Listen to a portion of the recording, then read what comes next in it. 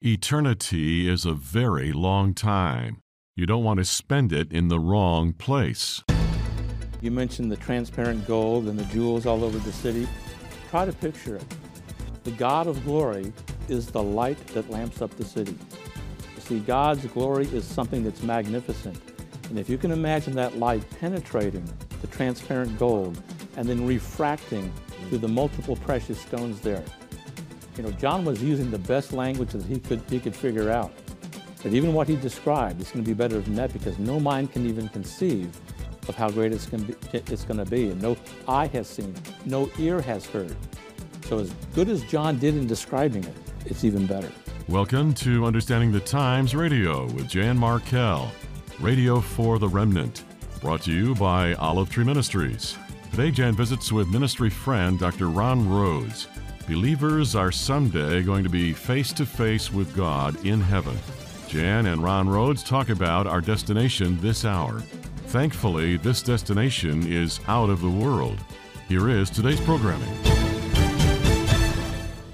Glad you can join me at this very special time of year. We've had a few months of heavy news and information, mainly out of the Middle East. But this week, I just want to focus on our glorious future with my special guest, Dr. Ron Rhodes. This is a previously aired program with Ron Rhodes, whom I've worked with for many years. Ron is one of the most respected apologists today and a prolific author. Today, we look at many aspects of heaven, the destination of every born-again believer. And as we survey some of the headlines of this year winding down, I think every Christian is looking forward to our future home, to the reunions, to the absence of affliction, and to just the wonders of heaven. So I hope you will enjoy this hour that describes what awaits us. What happens the moment we die? If we have a faith in Jesus Christ, we go immediately into the presence of God. We see with the rich man and Lazarus that where the rich man who did not know God, where he went immediately when he died, was to another place, which we could call the present hell. But what we call the present hell will be thrown into the lake of fire. Similarly, what we call the present heaven, which is where Lazarus went when he died, will ultimately be relocated to that new earth. But right after we die, we enter the presence of God. Paul says it's better by far to be absent from the bodies, to be present with the Lord. There is immediate ongoing consciousness. I know a family whose daughter was dying of a rare disease, and her name is Emily. And to help her understand this, they said, okay, Emily, here's what we're going to do. We're going to wheel you in the wheelchair into this room where you're going to be, and then we're going to be here on the other side of the door. And then one by one, they walked into the room. They said, you're going to be the first one in our family that's going to enter the presence of God. But then one by one, we're going to follow you in here. And of course, to make the illustration perfect, you would have had to have Jesus be there with her in that room, and so she's never alone in that room. She's going to be with him, but then the rest of the family that loves Jesus comes in. I thought it was a beautiful illustration because it's a reminder that death constitutes a temporary separation, but then there is reunion that follows it with those that love God.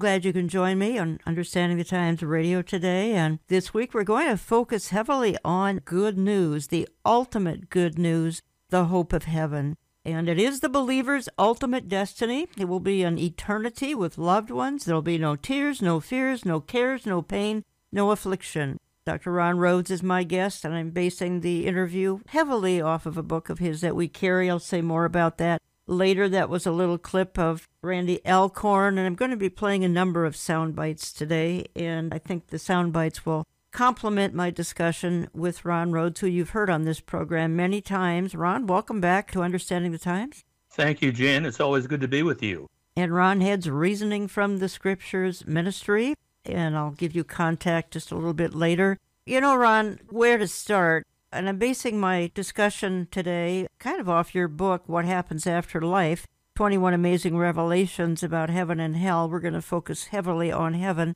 But I think let's start with something you raise and needs clarification. and that is you talk about an intermediate state. And at the moment of death, we are in paradise as believers. But help clarify, what is the intermediate state? The intermediate state is an in-between state. That is, it's the state of our existence in between the time our mortal bodies die and the time that we receive resurrection bodies in the future. Now, for the Christian, here's what happens. The moment that you die, your spirit slips out of your body just as easily as a hand slips out of a glove.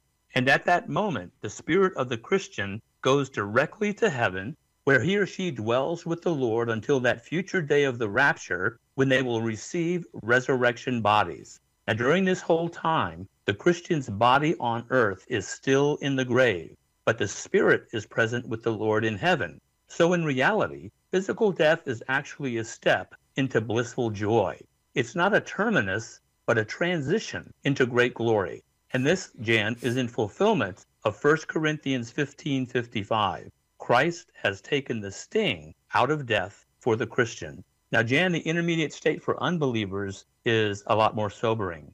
At the moment of death, their spirit departs from the body, and they go to a temporary place of confinement and punishment. In fact, 2 Peter 2, verse 9, portrays them as condemned prisoners being closely guarded in a spiritual jail while they await future sentencing and final judgment. That judgment will be at the great white throne judgment. And here's the thing, Jan. One's destiny in the intermediate state depends wholly upon whether you have placed faith in Jesus Christ during one's earthly existence.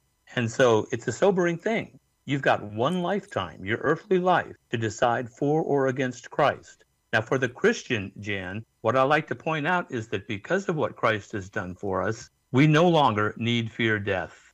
You know that death has a long history of enslaving people. Well, one of the reasons Christ came into the world was to, and I quote from Hebrews, was to deliver all those who through fear of death were subject to lifelong slavery. Now you can anchor yourself on 1 Corinthians 15, verses 54 and 55, because this talks about our new bodies that we're going to get. When the perishable puts on the imperishable, and the mortal puts on immortality, then shall come to pass the saying that is written, death is swallowed up in victory.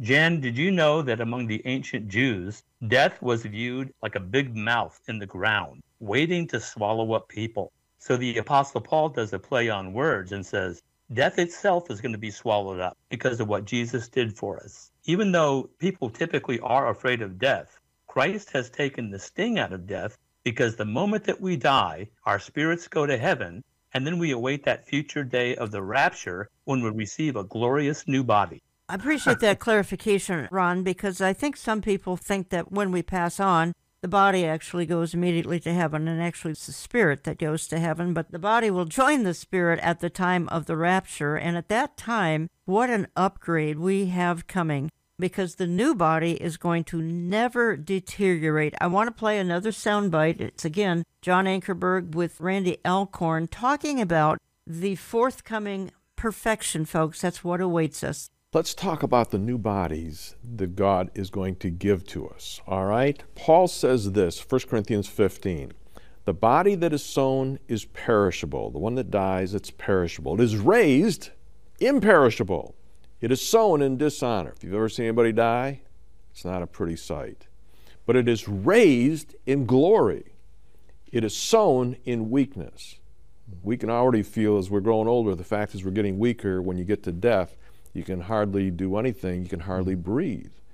But it's raised in power. It is sown a natural body. Paul says it's going to be raised a spiritual body. If there is a natural body, there is also a spiritual body. And he uses Jesus' resurrected body as our model. Explain what this new body is going to be like. Well, we can look at Jesus' body because he's called the first fruits from the dead. We're told that we will be like him when we see him as he is. And what that means is that we can look at Jesus' resurrection body and determine from it some things about our resurrection bodies. He made a point of saying to his disciples, touch me. I got this physical body. I am not a ghost. A ghost does not have flesh and bones as I have. What do we learn from that? Well, the resurrection body has flesh and bones. Now, it will not be a body subject to sin and death and suffering and all the things that came from the curse. In Revelation 22, we're told there will be no more curse.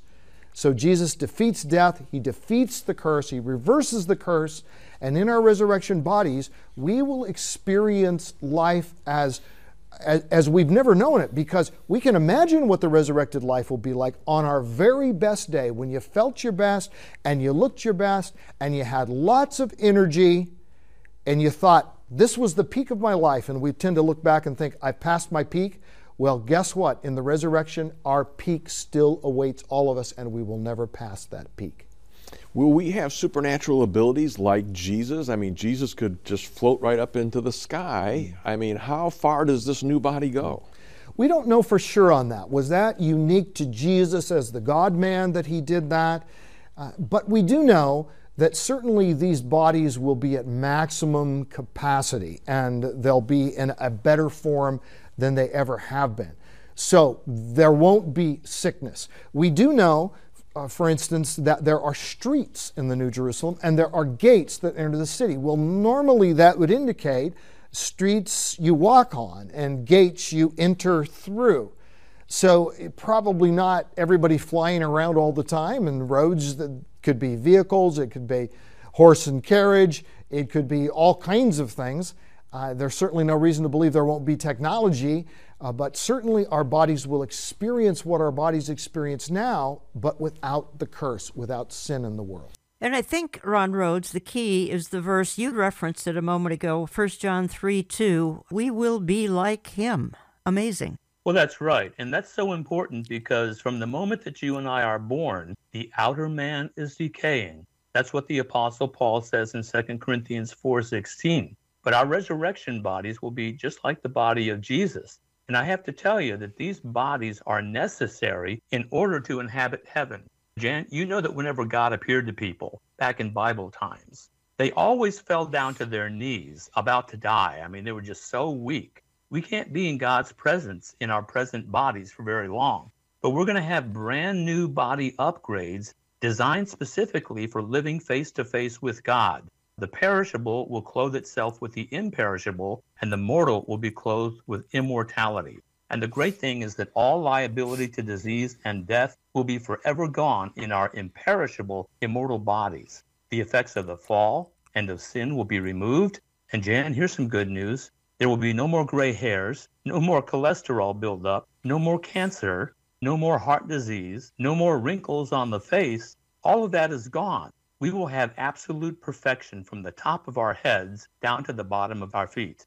And as well, death will be a thing of the past. Once you're in heaven, Jan, the subject of death never comes up again, because nobody dies. You're listening to Understanding the Times Radio. I'm Jan Markell. I have on the line from Texas, Dr. Ron Rhodes. We carry a number of his books. I may reference some of them later, but I'm basing my comments for this hour heavily on the little book that we carry, What Happens After Life, 21 Amazing Revelations About Heaven and Hell. We'll say a word about hell later at the end of the program, perhaps, because I'm trying to focus here on the glories of heaven that await us. Ron Rhodes, the new heavens and the new earth, that actually is a phenomenon that happens after the millennium. But why don't you just clarify, why on earth do we need a new heaven? Could it possibly have been defiled by Satan? Yes, it's defiled by Satan as well as sin. You might remember that when Adam and Eve sinned in the Garden of Eden, God placed a curse upon the earth. And before the eternal kingdom can be made manifest, God must deal with this cursed earth. And of course, the stain of Satan must also be removed. He's been scheming on this earth for millennia. And so Scripture speaks of the passing of the old heavens. By the way, that refers to Earth's atmosphere and the stellar universe, as well as the earth. After the universe is cleansed and God creates a new heaven and a new earth, all vestiges of the curse and Satan's presence will be utterly removed. Jan, I know that Christians love to debate, and they debate what this is going to be like. Some Christians hold to what's called the replacement view, and that's the idea that God will totally annihilate the present universe and then create a brand new one. And then there's the renewal view, which is my view, which holds that God is going to renew and renovate the present universe so that the curse is gone. and the stain of Satan's presence is removed.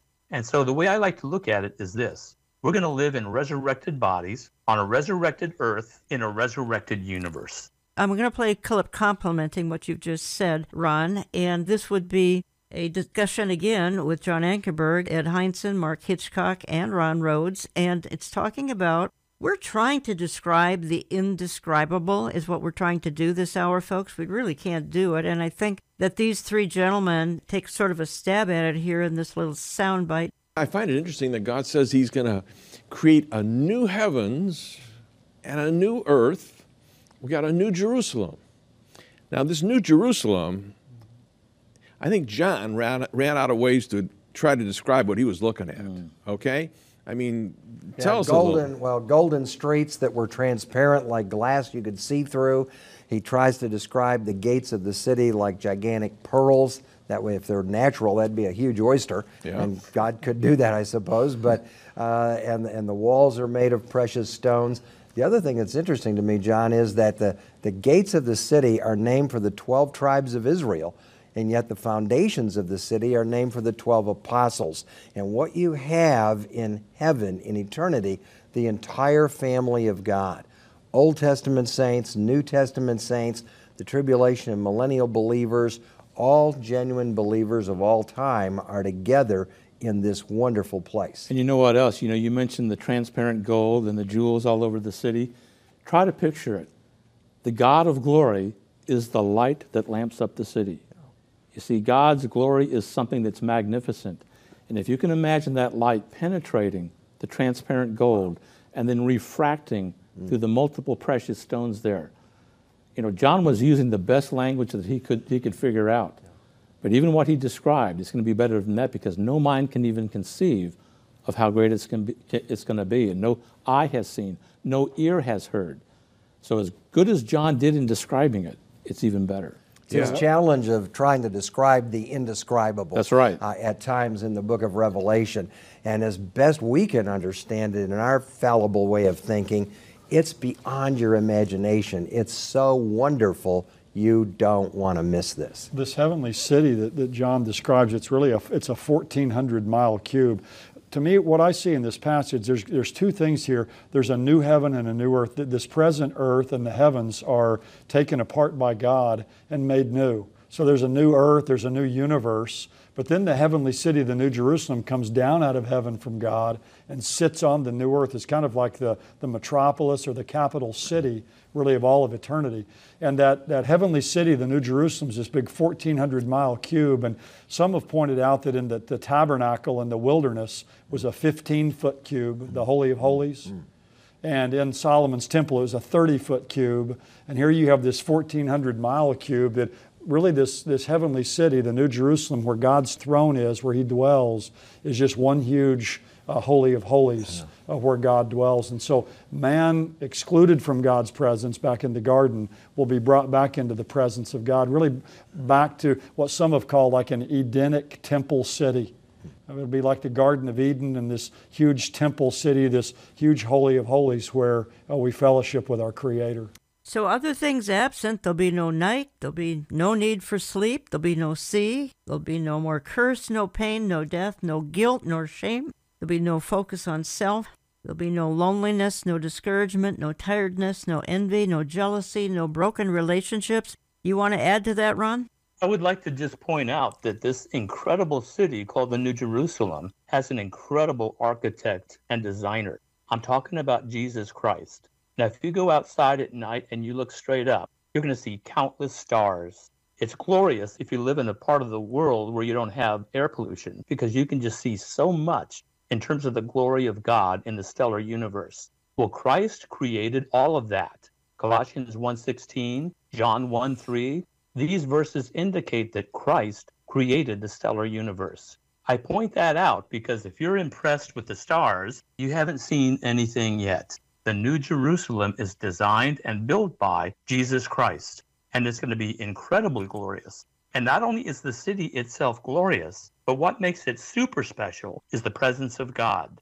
Never again will our fellowship with God be broken. You ask, will we mourn those not in heaven? and you say God may selectively purge our memories. I do hope you're right. Do you want to comment on that? Many people through the years have wondered how we can have no mourning and how we can have joy in heaven if, for example, we have relatives or friends that are suffering in hell. Now, of course, that's not an easy question to answer, but I do believe that Isaiah 65:17 gives us a little bit of a hint as to what might be going on. Scripture says here, "For behold, I create new heavens and a new earth, and the former things shall not be remembered or come to mind." So it seems like God will selectively purge some of our memories. And that would obviously include bad memories of people rejecting Christ that were relatives or friends. I think this is an important thing. Even aside from that, Jan, God himself has promised us that we're going to be joyful, happy, and there will be no mourning.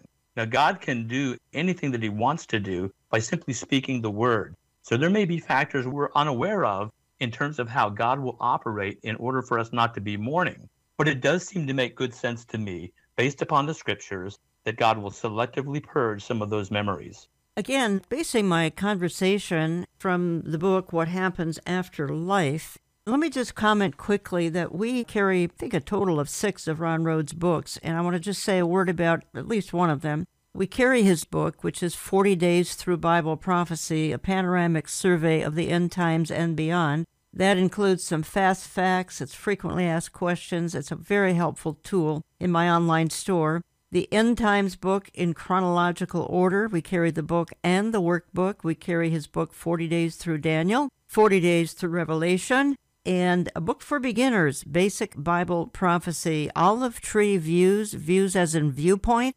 olivetreeviews.org, or call my office and we'll be happy to get any of these products out to you. Many of you write that you're in churches that don't talk about this topic, particularly issues concerning the last days, and you'd like to learn a lot more about it, so that's why we carry such products and put them in our store, olivetreeviews.org, or sign up for our various newsletters, print and and we promote some of these products in those. I want to ask you this, Ron, because you write about face-to-face fellowship with God.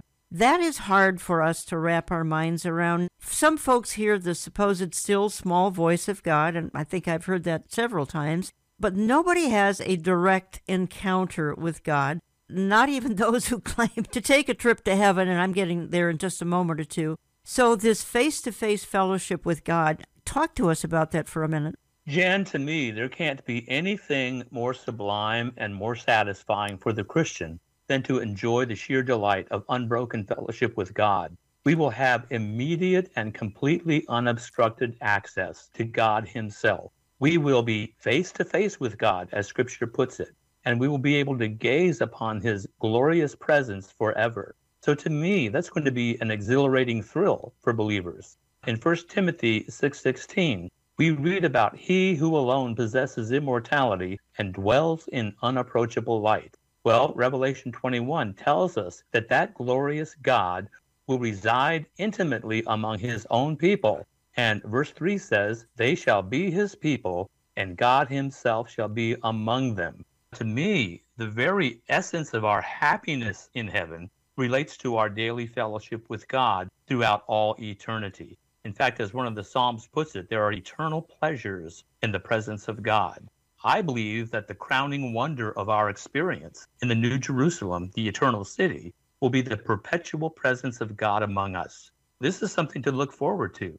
Revelation 22:4 says, they will see his face. In 1 Corinthians 13:12, Paul says, now I know in part, then I shall know fully, even as I am fully known. This is something that ought to put wind in your spiritual sails. Yes. Going to play one more clip here, this segment, and that would be Erwin Lutzer talking to John Ankerberg, because I'm not ready to quite leave this New Jerusalem, this cube that's 1,500 miles by 1,500 miles by 1,500 miles. Room for literally billions of people, because it'll be the home for saints throughout all time. When you read Revelation chapter 21 and chapter 22, and you have this grand description of heaven, let's begin, for example, by talking about its size.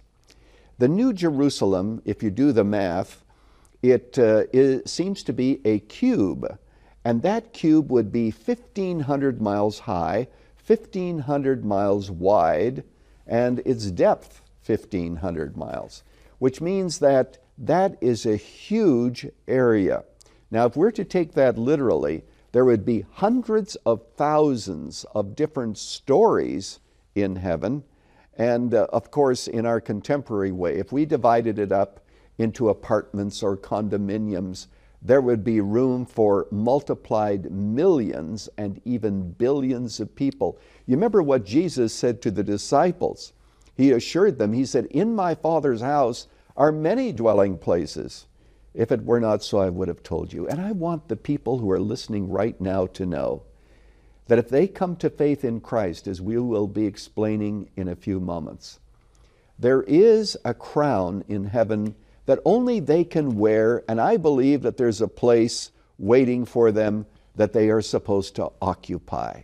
Ron Rhodes, I think we should hit on one subject here before I have to take my midpoint break, and that is a lot of my listeners have loved ones in heaven right now. They've preceded them in death, and those loved ones wouldn't want to come back to earth. Am I right there?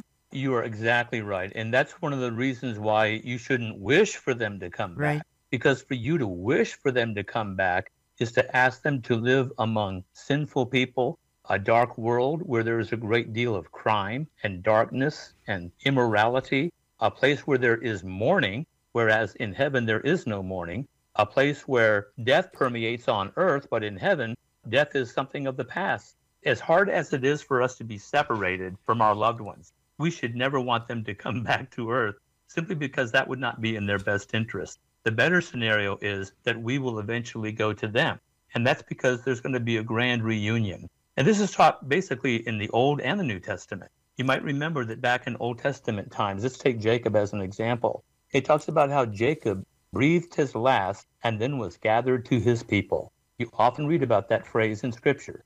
Upon the moment of death, they are gathered to their people. That's referring to living people in heaven. Likewise, in the New Testament, 1 Thessalonians 4:13-17, Paul talks about a reunion of Christians. And that reunion is going to be all the more glorious because human beings will no longer have a sin nature. We will no longer have a nature that gives rise to arguments and disagreements. All of those things are gone once we're in heaven. Not only will we have a reunion, but the relationships in that reunion will be perfect. And Jan, it gets even better. Not only do we get to fellowship with our Christian loved ones and friends, we also get to fellowship with people that we've never met, including the greats of church history. No matter who you read about in church history, all the famous people there, you're going to one day be with them in heaven.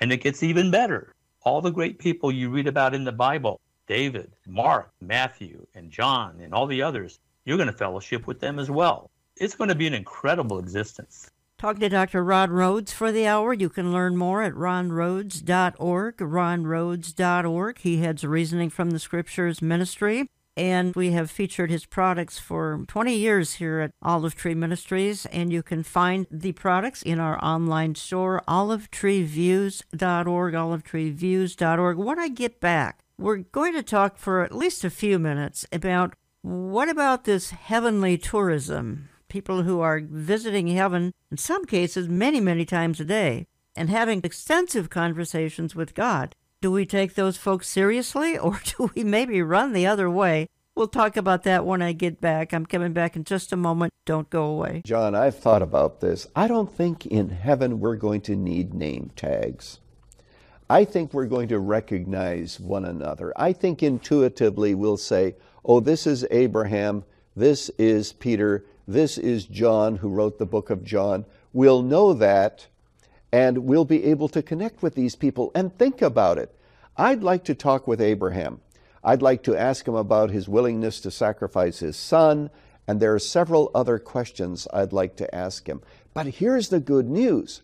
I can take as long as I want to spend time with Abraham and David and the others that we know about. You know why? Because we have all of eternity. So you can also spend as much time with him as you want, because eternity is very, very long. And I think one of the points of this hour is that eternity is wonderfully long in the right place, and the wrong place, that would be in the lake of fire, in hell, in Hades. It is unthinkable. And we might talk about that as we move into the close of the program. Now, I am spending the hour with one of my favorite guests, Dr. Ron Rhodes, Reasoning from the Scripture Ministry, ronrhodes.org. We carry 6 of his books currently, so that should be a testimonial in itself that we love what Ron Rhodes writes. This particular hour, because I was attracted to it, it's not a new book, but nonetheless, it's an important message, what happens after life. 21 amazing revelations about heaven and hell. And I'm hearing from more and more people who simply want to get to our eternal home because they are weary of dark headlines. Can't say I blame you.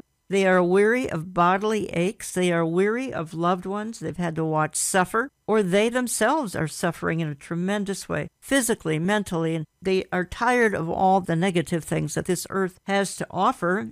And so I was gravitated to what happens after life, and I'm talking to Ron Rhodes for the hour about it. Ron, let me get back to some of the topics at hand here. No one has to fear death. I think that's one of the messages of this hour. And secondly, I think we will recognize one another. We've already touched on that. Do you just want to re-emphasize that? I think that's important to the listeners. Absolutely. I do believe that we will recognize each other in the afterlife. And I say that for several reasons. First of all, the Thessalonian Christians asked the Apostle Paul, what about Christians who have died?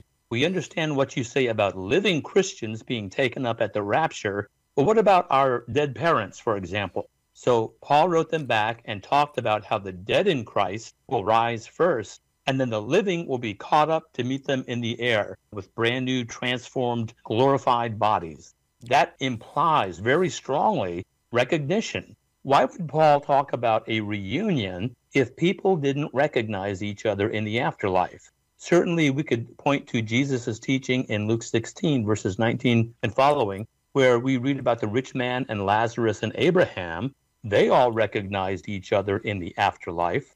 David was confident that he would be together with his dead son again in the afterlife and fully recognize him. To me, both the Old and the New Testaments confirm that we will recognize each other in the afterlife.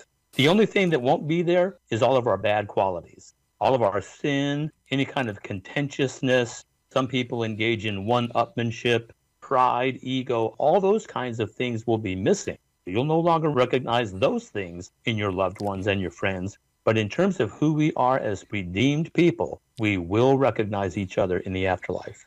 Ron, you say we will reign forever and ever. In other words, not just during the millennial kingdom, where we do reign, that's 1,000 years. We have some kind of reign or leadership in heaven as well. And you say we're going to even judge angels. Right now, we're lower than angels here on earth, but we're going to have some kind of reign or leadership in heaven. Can you expound on that at all? And maybe it's heavily speculation, but I would like your perspective on that. I think Scripture teaches this. There's a number of occasions where Scripture promises that believers will reign with Christ. And here's what that might look like. The church is going to be raptured prior to the tribulation period. So the church is going to be in heaven during that time. But then following the second coming of Christ, which happens after the tribulation period, Christ will set up the millennial kingdom. So some people ask, what will the raptured church do during the millennial kingdom?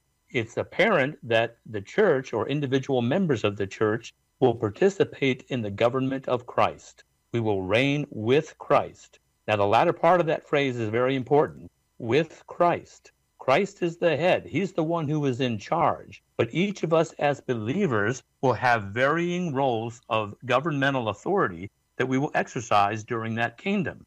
And not just in that kingdom, but beyond that into the eternal state.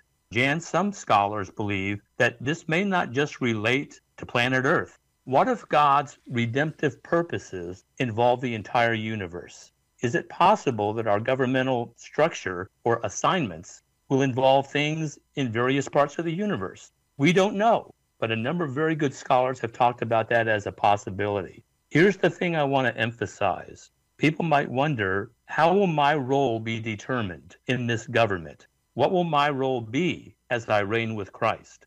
That is contingent on how you live as a Christian. The more committed you live as a Christian on this earth, the bigger your role will be.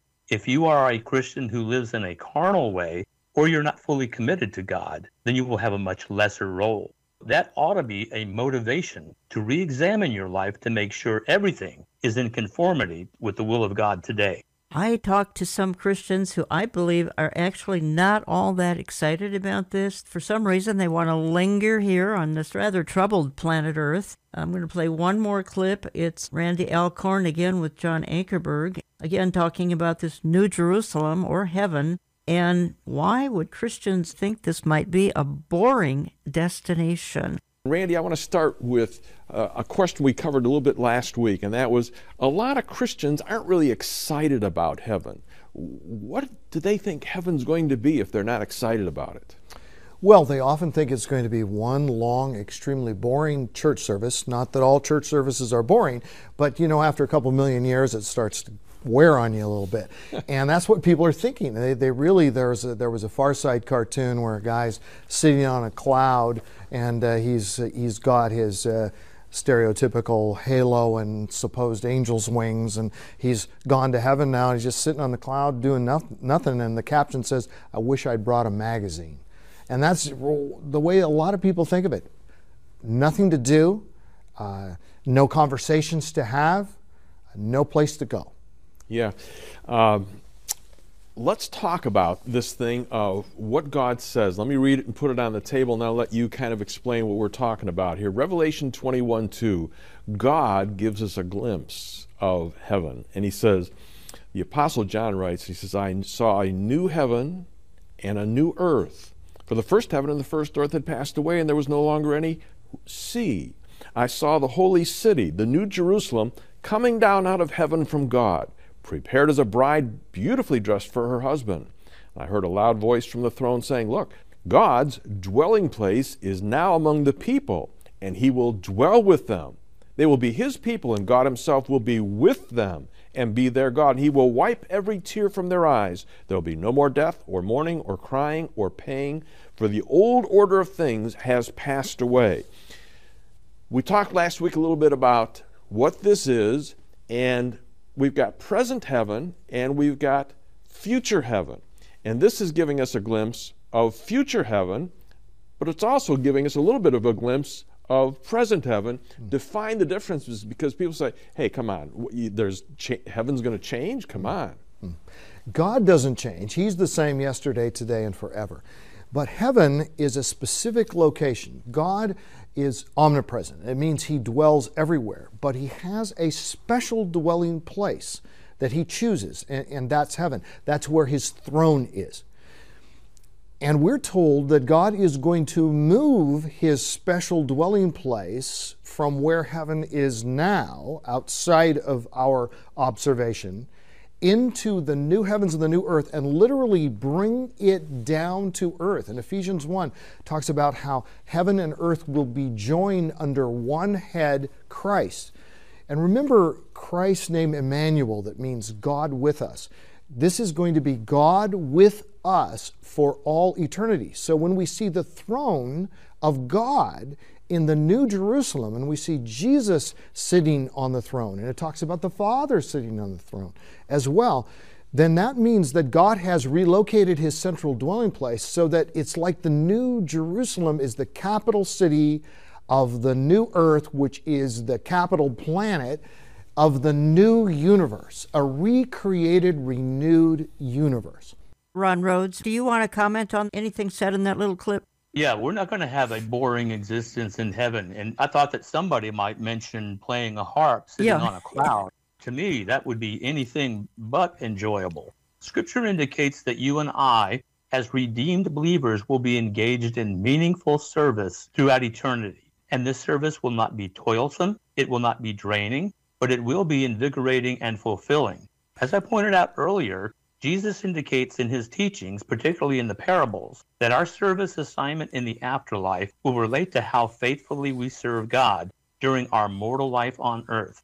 And the more that we serve God faithfully in this life, the more we will be entrusted with in the next life. Psalm 16:11 indicates that there will be fullness of joy in all of our activities. Part of that will involve reigning with Christ. Part of it will involve judging over the angels. Part of it will involve fellowshipping with other believers, family members and friends, people we've never met before. Certainly there's going to be some worship and praise of God and Jesus Christ, not like a boring church service, but true heartfelt worship. And I think one of the most wonderful things is that there's going to be plenty of rest in heaven. Revelation 14, verse 13.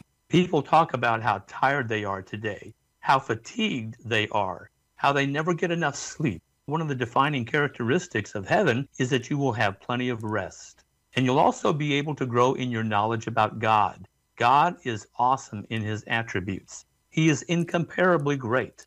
And throughout all eternity, you will continue to learn awesome things about our God and Savior, Jesus Christ. Ron, I'm transitioning here for a moment or two because we have listeners who've lost a child. They've lost an infant. Or perhaps we could be referring to in this discussion, babies have been aborted. There have been miscarriages. You bring out the fact that Jesus loves the little children, and infants and children are never portrayed in hell. Why don't we just spend a moment on that? Because we've got some who have lost children, and they need to be assured that they're going to see those infants again, even the aborted babies. That's right, and also babies that have been miscarried. Many women have had miscarriages, and if that describes you, then you've got a baby in heaven that you're one day going to meet. I believe that the redemption that Christ wrought upon the cross covers the sin that is in little babies. Now, you might look at a little baby and say, well, how could it have sin? How could this baby have a sin nature? The baby smells so good. His skin is so soft. The baby is so cuddly. But Scripture does indicate that we're all born in sin. So that sin is in there. It may not manifest itself yet, but it's there. So what I believe happens is that at the moment of death, Christ applies the benefits of his death to that little baby. And that baby goes straight into the presence of God. Now, based upon that, I've got 2 young children I'm going to one day meet.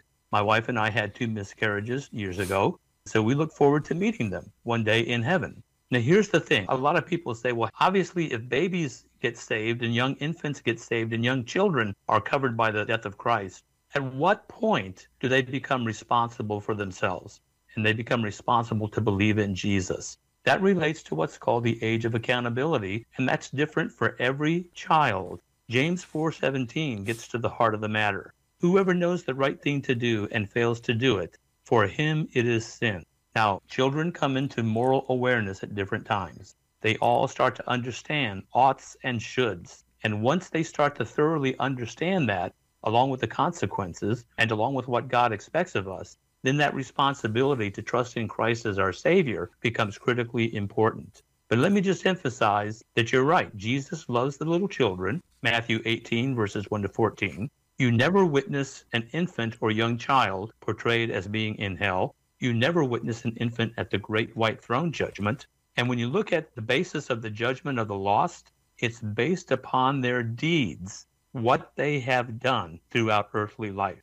Now, a young infant and a young child are simply not responsible for their actions on earth. And so, therefore, it would be unfair of them to be judged on that basis. And so the death of Christ covers them. If you've lost a child, look forward to that reunion. It's going to be a glorious reunion.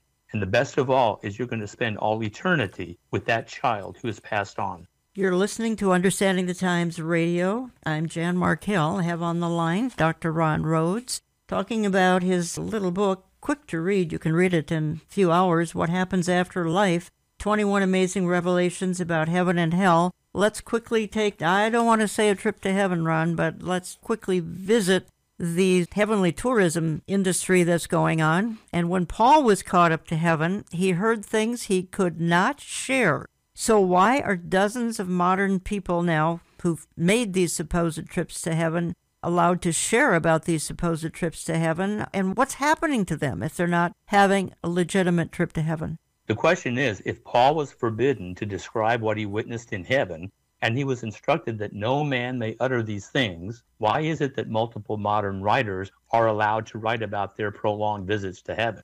Beyond that, Paul was an apostle. We're not apostles. Right. It just makes you wonder what's going on there. When you look at people who were resurrected during Bible times, you never see them talking about the afterlife. Lazarus would be a good example. When Lazarus was resurrected, we have no record of him saying anything about what he witnessed in the great beyond. There are other issues that are important. there are revelations coming to people in these experiences that contradict the Bible. For example, there's one near-death experience where God is described as a very big person. In other words, he looks like a human being, but he's just very, very big. And of course, Scripture teaches that God is spirit.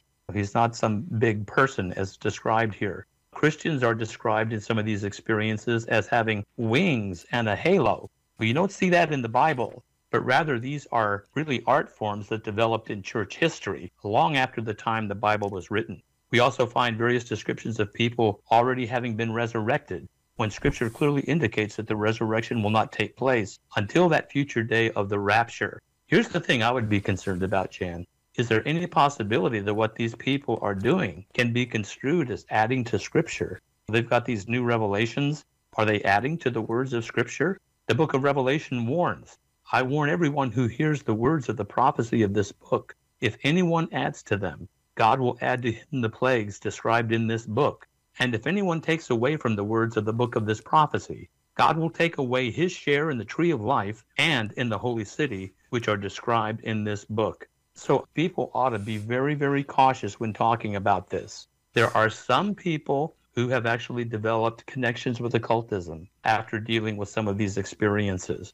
I'm talking about psychic events and psychic abilities. There's also the being of light that people come into contact with, and sometimes this being of light communicates unbiblical ideas, such as sin is not a problem, there is no hell to worry about, all people are welcome in heaven regardless of whether they place faith in Christ, and all religions are equally valid. Jan, who do you suppose would be inspiring those kinds of ideas? It would probably be Satan. My advice is this: no matter what experience you encounter, test it against Scripture. Let's be like the Bereans in Acts 17, and let's test everything that we hear against what the Scriptures say. And we see the same thing in 1 Thessalonians 5, where it says, test everything and hold on to the good. The Scriptures alone are our barometer of truth. Test everything according to the Word of God. So you include a chapter or two on hell, which obviously the Bible says this is eternal torment. It's not temporary. People are forever excluded from God. They're excluded from loved ones who went to heaven. There are some listening today, Ron, who are not ready for eternity. That is, they're not ready for a heavenly eternity. They are bound for hell, eternal separation, eternal torment. And without turning to Jesus Christ, they are bound for this literally unspeakable eternity. We talked earlier in the hour that eternity is forever, without end. That's something we can't really wrap our brain around. Besides, there are a lot of churches today that don't want to speak about hell, that don't want to speak about anything negative, but we must. I think we ought to wind things down here by reissuing this warning, by emphasizing the fact that hell is something that, again, I'm going to repeat myself, it's unthinkable. How can someone assure themselves that they are heaven-bound and not hell-bound? In answering that, let me first point out that people today are unaware of the day of their death. Now, some people do have a terminal disease, but one thing is certain: death almost always comes sooner than we think. So the question is, will you be prepared or unprepared when that day arrives? One reason I wrote this book is to help prepare people for what's coming. Jan, I point out in the book that 3 people die every second, 180 people die every minute, 11,000 people die every hour.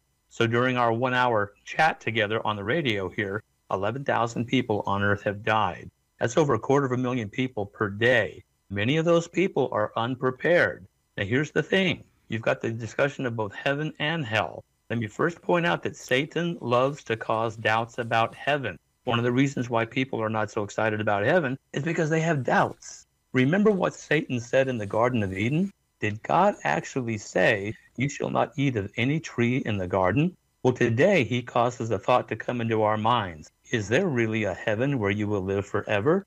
And if he can get us to have doubts about all this, he has succeeded in robbing us of spiritual joy. On the other hand, there are unsaved people, people who have never trusted in Christ, and they will die before they think they will die. In fact, there are people listening to my voice right now who may in fact be in mortal danger this very, very day.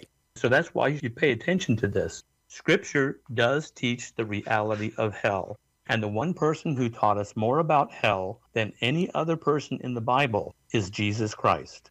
that Jesus is love incarnate, and he is a loving being. But let me tell you something. Hell is so bad that he stepped out of eternity to die on our behalf so that he could rescue those who trust in him. The question is, will you trust in him for salvation? Hell is just as real a place as heaven is, and it's going to be a place of suffering. Hell is called eternal. It's just as eternal as heaven is.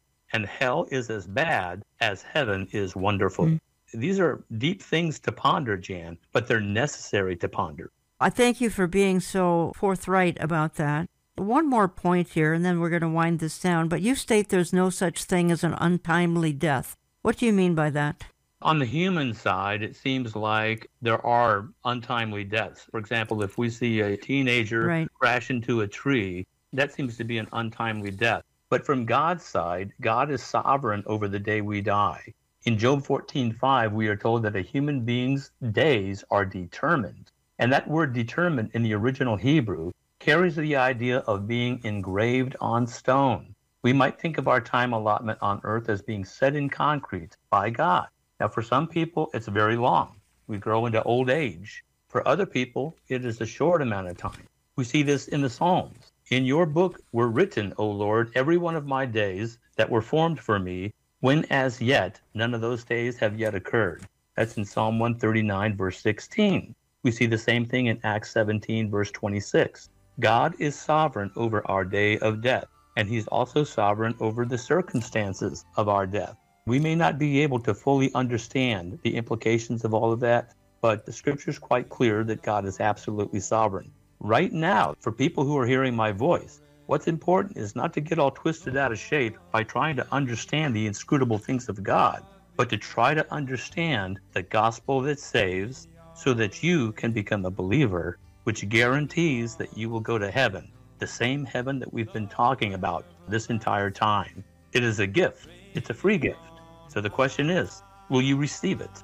Again, learn more at ronrhodes.org, ronrhodes.org. He heads Reasoning from the Scriptures ministry. Let me go out of the hour. I'm going to quote just a couple of Bible verses, 2 Corinthians 4, verses 17 through 18. This light momentary affliction is preparing for us an eternal weight of glory beyond all comparison, as we look not to the things that are seen, but to the things that are unseen. For the things that are seen are transient, but the things that are unseen are eternal. And as we see the earthly issues we look at every day crumble, even we see our nation crumble, remember these words in Philippians 3:20.